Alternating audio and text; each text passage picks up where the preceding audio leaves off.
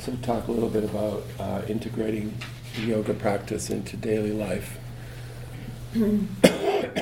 So I'm sure a number of you, go to yoga classes in your community. Some of you may have a teacher that, really speaks to you, and that's great. That's a really wonderful asset to have a teacher that you can work with. And sometimes it's not always the case, that depending on where you live, if you live in a small town. But I would encourage you, to shop around, to not settle for the first teacher that you find, and ask, like at the end of class, maybe seek the teacher out and ask some meaningful questions and see if that person sort of resonates on your wavelength.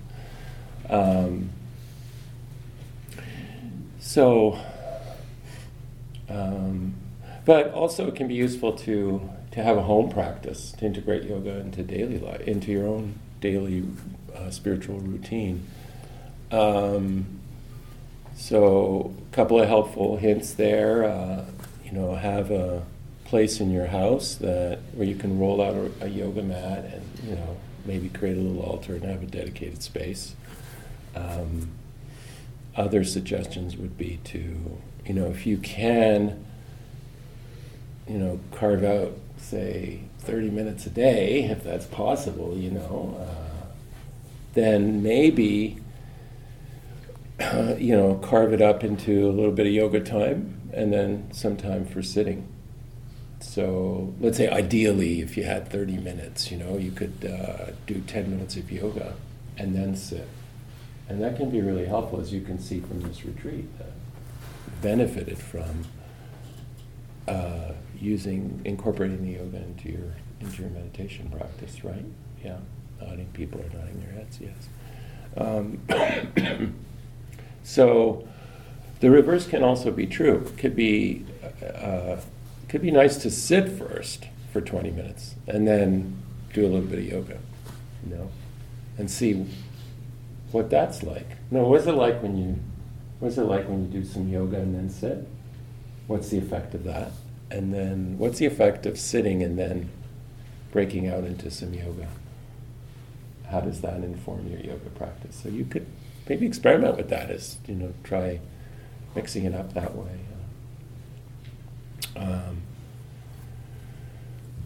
And then another thing that's worked for me in the past is as I get on my yoga mat, is like asking myself the question is like, what do I need? What do I need? Sometimes I need to energize, I need to get the blood moving, get the breath moving, and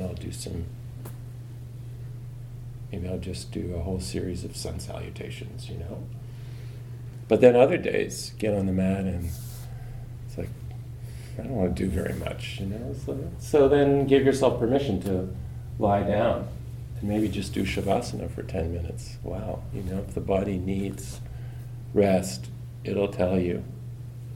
So I encourage you, when you get on your mat, it's just like pop the question is like, what do I need?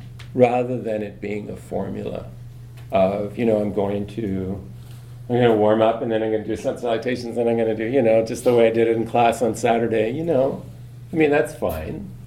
But it could also be powerful to, really inquire deeply as to what does this body need right now? How can I nurture my body? How can I be, and it's an act of kindness. And I think also the seasons, for me anyways, this is my experience, the seasons dictate practice a lot. It's like around this time of year, this body doesn't want to move a hell of a lot. It's going to lie down and do some gentle yoga, maybe more yin stretches, the longer holds, the deeper tissues. And then as spring and summer roll around, just feel that impulse, that energy, that it's kind of like, the spring flower in you that's budding and growing. And so that's can be reflected in our yoga practice that way, is the seasons, the cycles. So honoring that as well. Other thoughts would be, yoga is not something that you have to dedicate, a certain amount of time every day, and that's great. That's great if you could do that, but we don't always. The conditions aren't always available to us. So then, how do we weave yoga into our daily life? So we just got off the phone. Someone really pissed us off.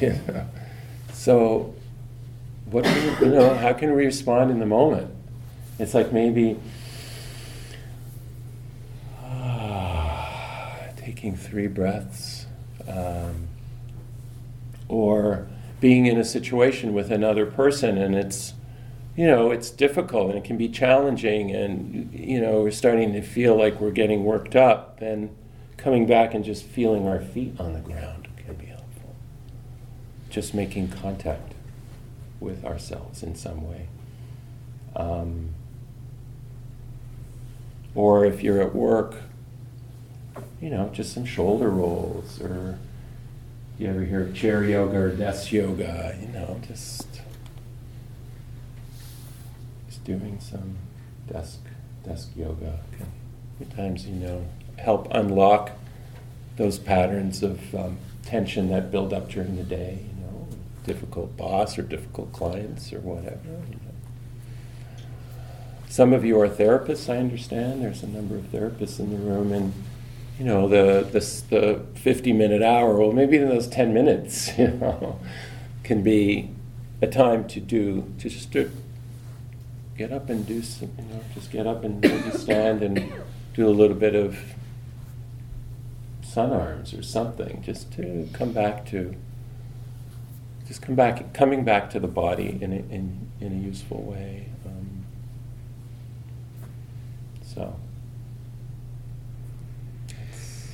Maybe that's about it for now. Right. Do we do the questions later? Or yeah, I'll just say a few words. Yeah. It'll take 5 or 6 minutes. Yeah. Meditation practice. So practice in daily life, in our daily lives.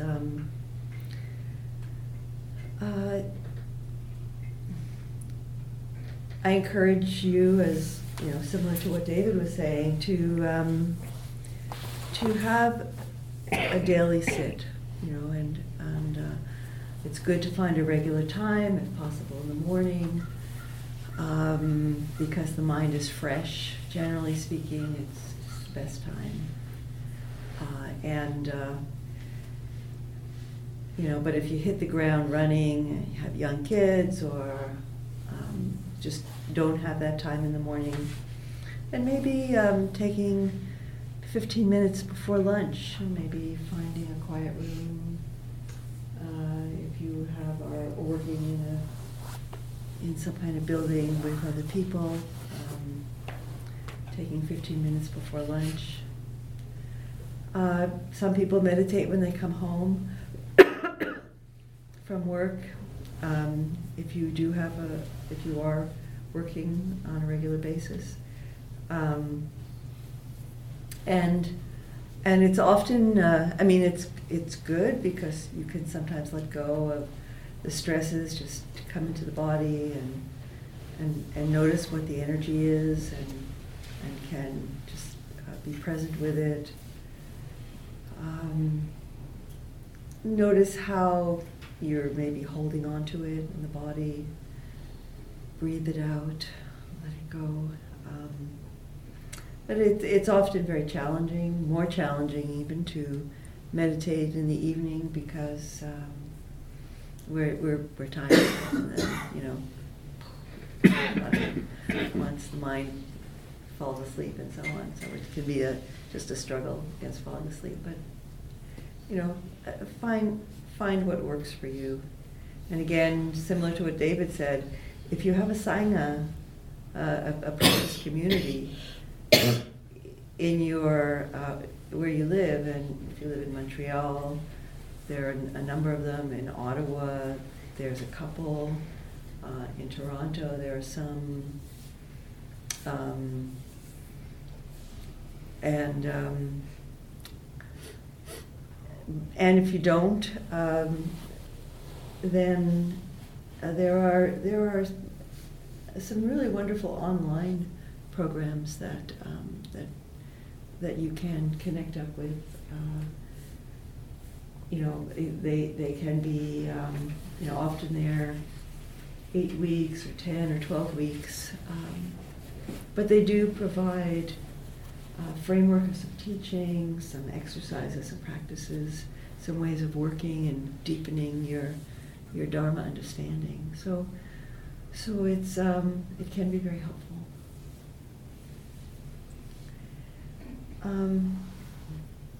I think it's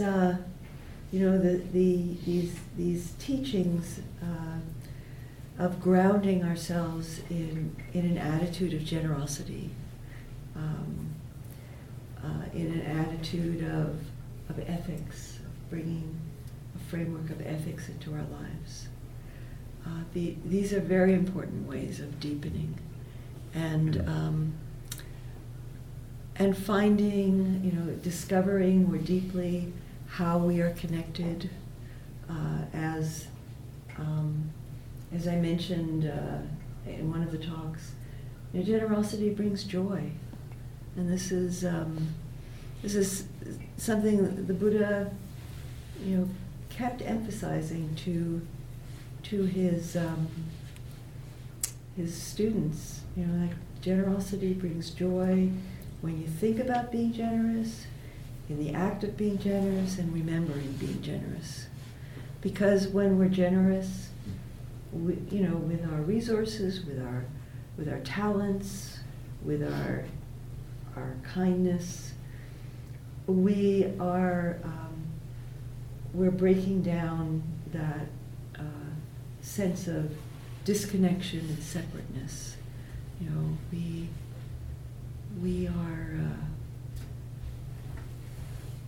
need belonging, we need community, we need connection. We all need that so much.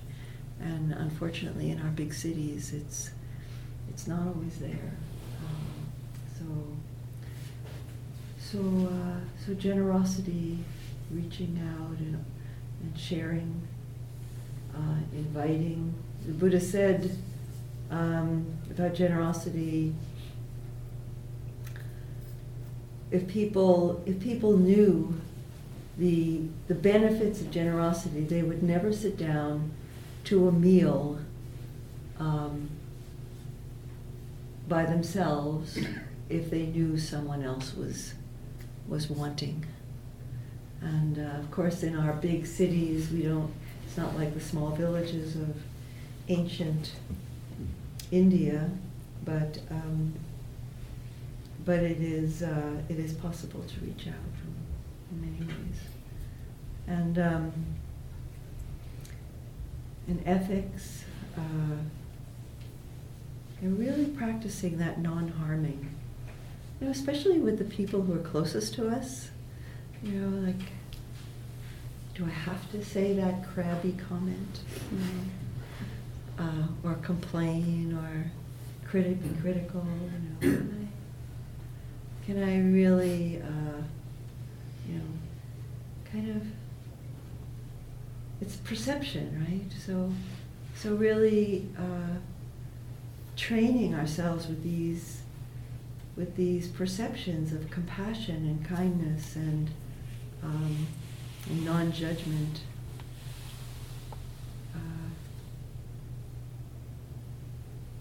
And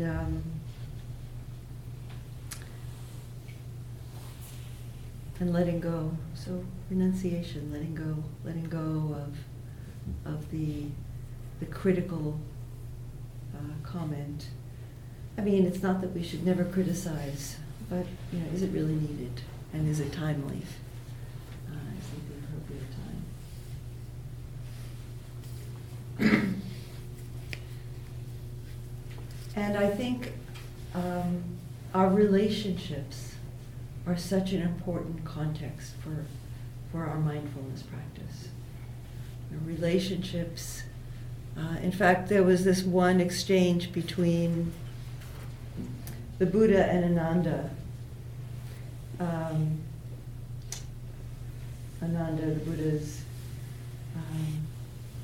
assistant, and also his cousin. And Ananda said, I think that relationships are half the spiritual life.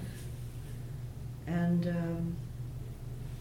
the Buddha said, no, Ananda, relationships are the whole of the spiritual life. That's very interesting. So I've pondered that, relationships are the whole of spiritual life. We're always in relationship. We're always in relationship. We're in relationship, even when we're alone, we're in relationship to the earth, to living beings that are in our immediate proximity. We're in relationship to how we're holding other beings in our hearts. And of course, most of the time, we're in relationships with people at home, at work, in the community. And how are we bringing wisdom and compassion into those relationships? How are we present, first of all, in the body, in those relationships? There's a whole practice that was developed called insight dialogue, just to learn to be present in the body when we're engaging in conversation and speaking to other people, because we sometimes, we frequently lose that connection, right? And we're just in some other kind of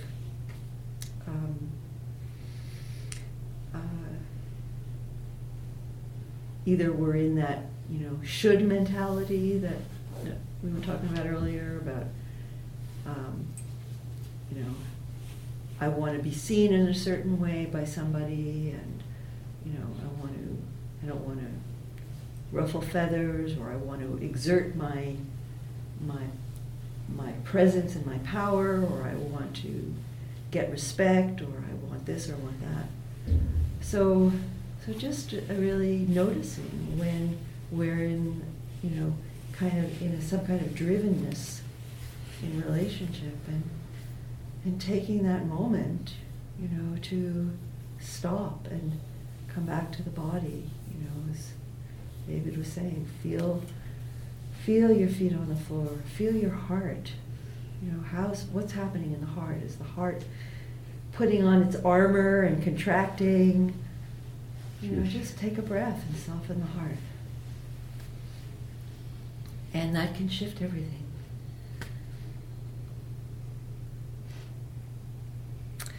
So,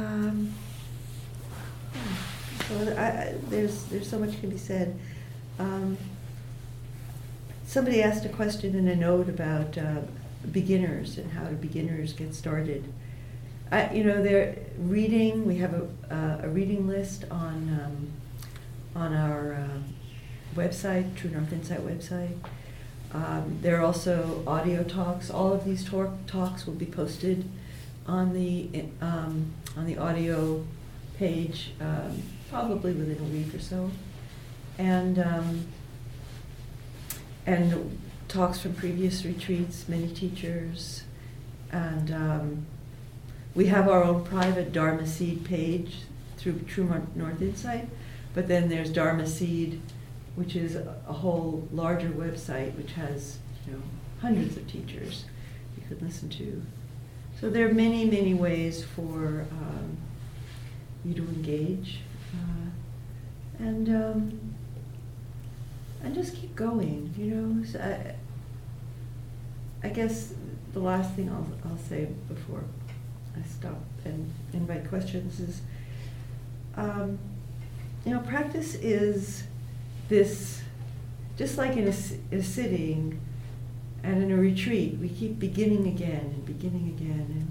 And in a larger kind of arc of practice, we need to keep beginning again.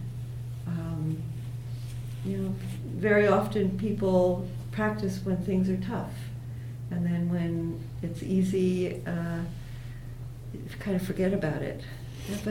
But it's just to stay consistent, even during the tough times, during the easy times, when things are flowing, just to stay connected to practice, and it really it will undoubtedly develop and deepen.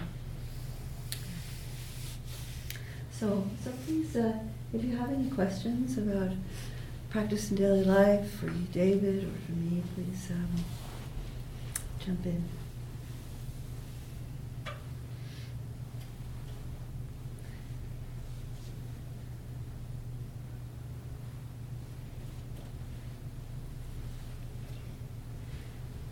So you mentioned in one of the small circles around working individually with a teacher, and that was something that never occurred to me before. And some of the things that you talked about in the Dharma talk is things that I want to explore more. So could you say more about what that might look like to work individually with a teacher? Yeah. So there are many ways of connecting with teachers. One way is to, if you find a teacher that you really connect with, maybe on a retreat, you could go to, a retreat every year with that teacher, and then sometimes, you might ask the teacher, are you open to, if I have a question about practice, can I email you or set up a phone call? A lot of teachers do Zoom calls, and it's on a dana basis, and sometimes a teacher will have a suggested range, of dana, and sometimes not, so teachers are different, you could ask about that.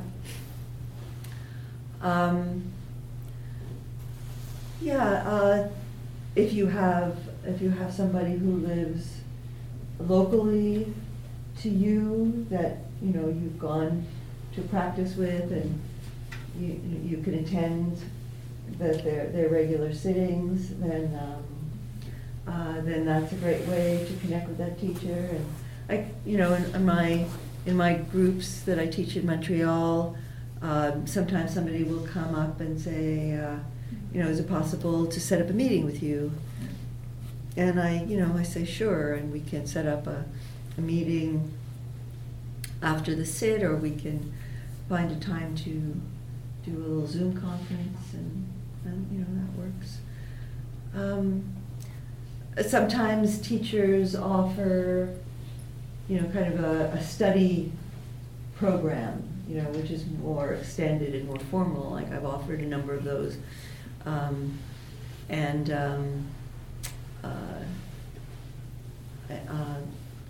Which involve study and monthly meetings and retreats and so on. So sometimes, like when that's available, you could check out and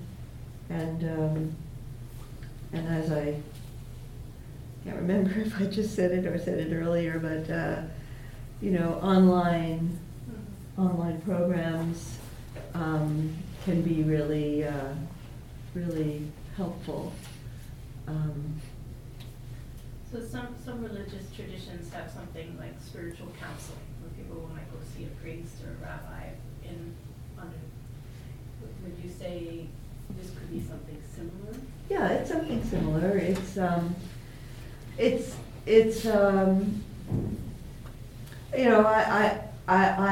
I've done that kind of, I've had that kind of a relationship with people within a Christian context, and usually, in that context, it's more looking to the texts and looking to Christian practice to how is God manifesting in that context in your life, and it's but it's non-theistic, so it's really looking at practice and how do I take the Dharma teachings and live them within these conditions that I'm living now, and so sometimes people like to meet on a regular basis with a teacher, for a period of time or for an extended period of time. Different teachers are open to different kinds of relationships, so it's. But I think with technology, more and more distance relationships become possible. Daryl, I just have a question. Do you plan, I know you have a Living the Heart of Wisdom program going now. Do you plan to keep it going after this one, or are you taking it as it goes? I'm finishing the one that I'm teaching in May, and then I'm involved in a teacher training program, which is focusing on Toronto-based people, but also accepting people from outside that area, but the majority will be based in Toronto because we really want to build the teaching base in Toronto. So I would say maybe in kind of a couple of years from now, I would be starting another one. But we'll see. That's an intention. And I also have an intention to kind of create more space in my life. So I don't know. So, but it is an intention to start a new one. Yeah. And this is for it's a study and practice program for people with some experience, who have been meditating for a few years. And kind of to go beyond the beginnings of practice. Can walking meditation be done on a noisy downtown street? Does it have to be quiet? Does the effort count if there's crazy? Because I walk to work every day. Yeah. So I try not to walk, but sometimes to. Absolutely. I do walking meditation all the time. When I'm walking to the grocery store, I'm feeling my body, I'm coming into the body. I'm also taking in the world around me, in a way which is mindful. There's a really lovely way of doing walking meditation out and about in the world, and it goes through 4 cycles, and so you begin by really focusing your attention on feeling your feet on the ground, and also sensations in the body, but really the pressure of the feet touching the earth, and then also sensations in the body as you're walking, but that grounding. And you might do that for half a block or a block. It doesn't matter, just kind of as long as you keep cycling through. And then the second is the whole body moving through space. So a sense of the body and really focusing more on the movements, and you might feel your arms swinging, but that movement through space. And then switching to the to hearing, to just really noticing hearing, and so you hear the sounds of cars, you hear kids, you hear a car radio or something like that, construction, all of these sounds just kind of flowing in and kind of taking it in a way, just in a very pure way as sound, not kind of liking, disliking, that's a noisy sound, I don't like it, I don't want to hear that, or that, motorcycle was so loud, or, whatever. It's just really opening to, in the mindful way of not getting into grasping our aversion. And then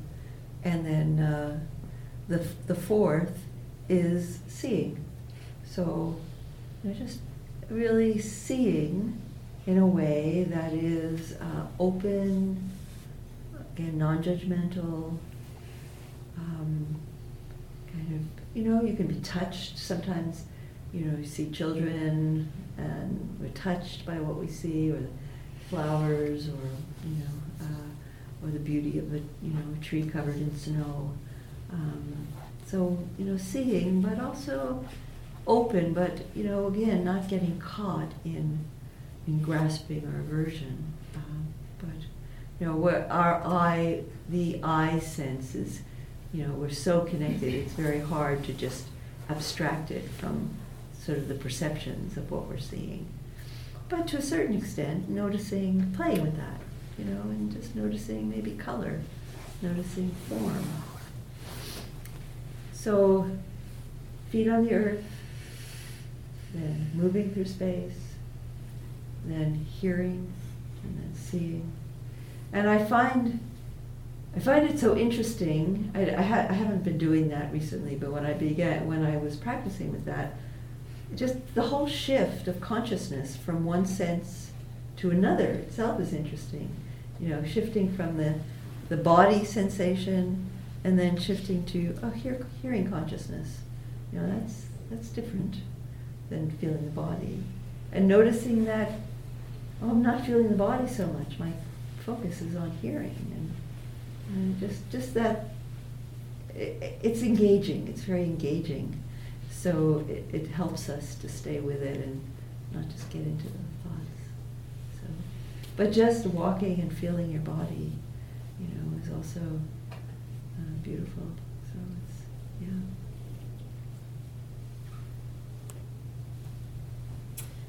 So I was wondering if you could talk a little bit about lying down meditation, and kind of like when there's a good time and place for it, and you mentioned a certain, like way of maybe holding yourself so you're less likely to fall asleep. Yeah, I was just thinking maybe David would want to add something, but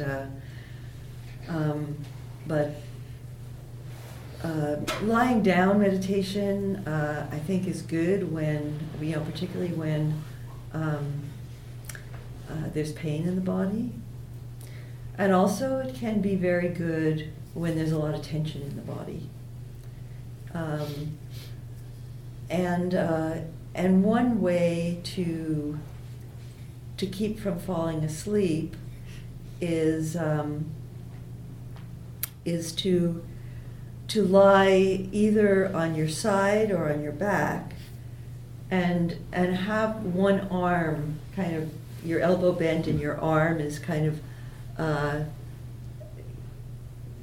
there as just like sticking up, and you'll notice that if your arm starts to go like that, then you're falling asleep.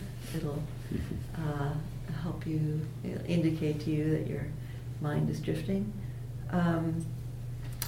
Yeah, there's I was talking in one of the groups about a kind of a body scan kind of meditation. Body scans are, does anybody not know what a body scan is? Just bringing your attention slowly through the body and feeling sensations. But there's a body scan that I've taught, I learned it from a teacher named Reggie Ray, and it's releasing tension down into the earth, and just feeling the places where your body connects with the earth, and it's like just even if you don't know that you have tension that you're holding in your body, we are holding tension, so much tension in our bodies.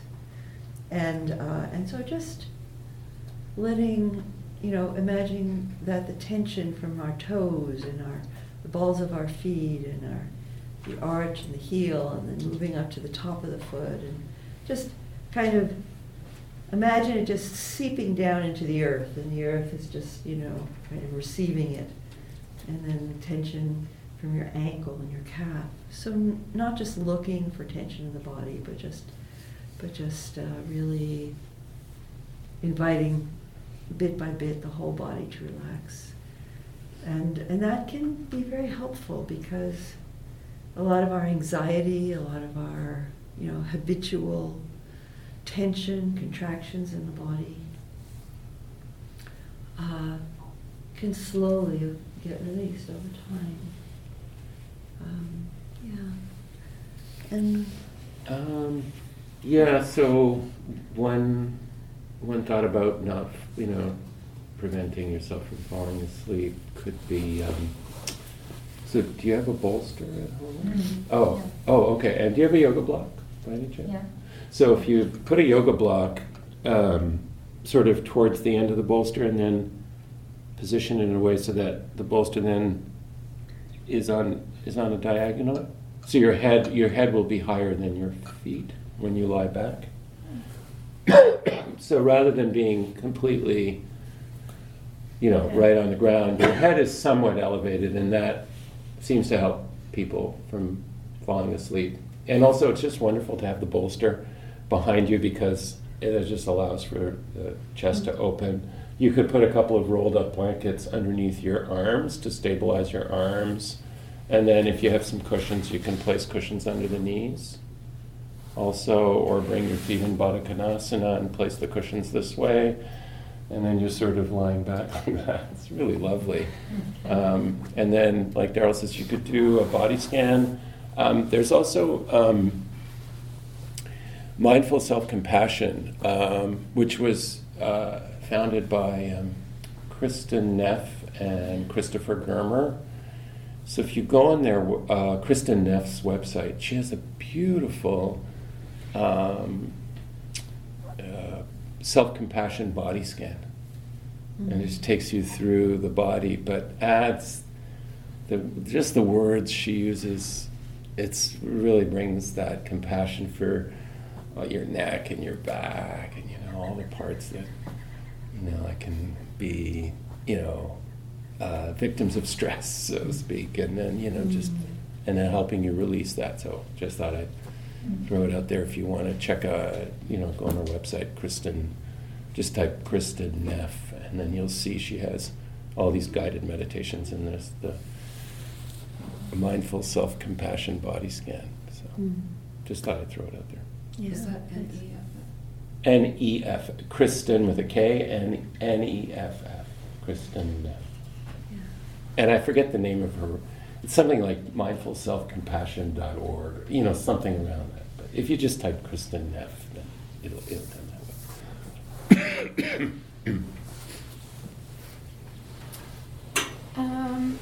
So I was just wondering, one of the primary things that happens to me when I'm sitting is the cutting off the blood circulation.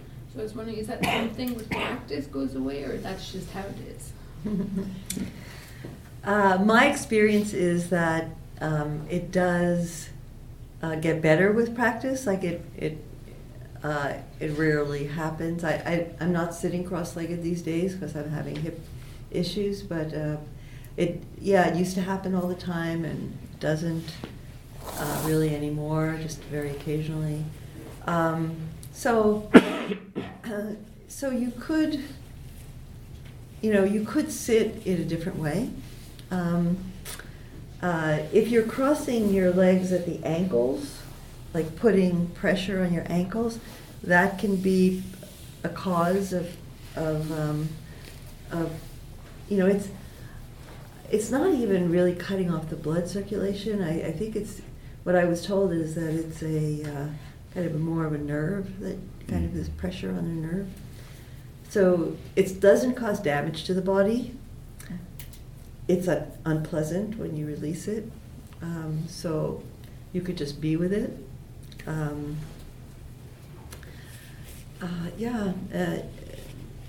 Find sometimes, sitting with the feet, with the lower legs parallel instead of, I don't know how you're sitting, but instead of having one foot up on the calf or up on the thigh, can just be a little bit easier. So I think that the specific posture is less important than that it be balanced and stable and upright. So in order to develop a practice so that you don't have a sense of a little, you don't associate sitting with unpleasantness, is helpful to continuing your meditation practice. So, it's, and then, the body changes with meditation. And so, you can perhaps try things later on that are difficult now. Do you want to add anything, David? You might want to try kneeling. I mean, that would solve the problem for sure. One thing that I do is I do get that tingling sensation, and I try to move just once in a sitting, and the move is that I will switch the legs. Just because I feel, from a yogic perspective, it's just nice to balance things out. So you start with the right, then finish with the left, or vice versa. But that's just my own particular craziness, so take it for what.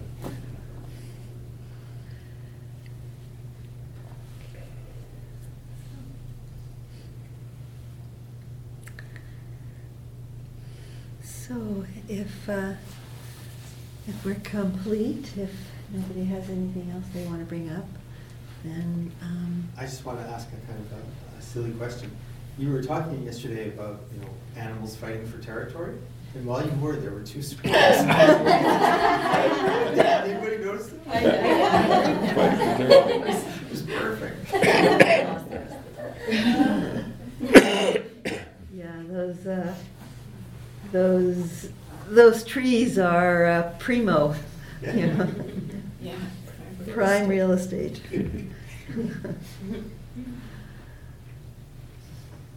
Yeah. Okay. So thank you. So we'll finish this part and move to our closing.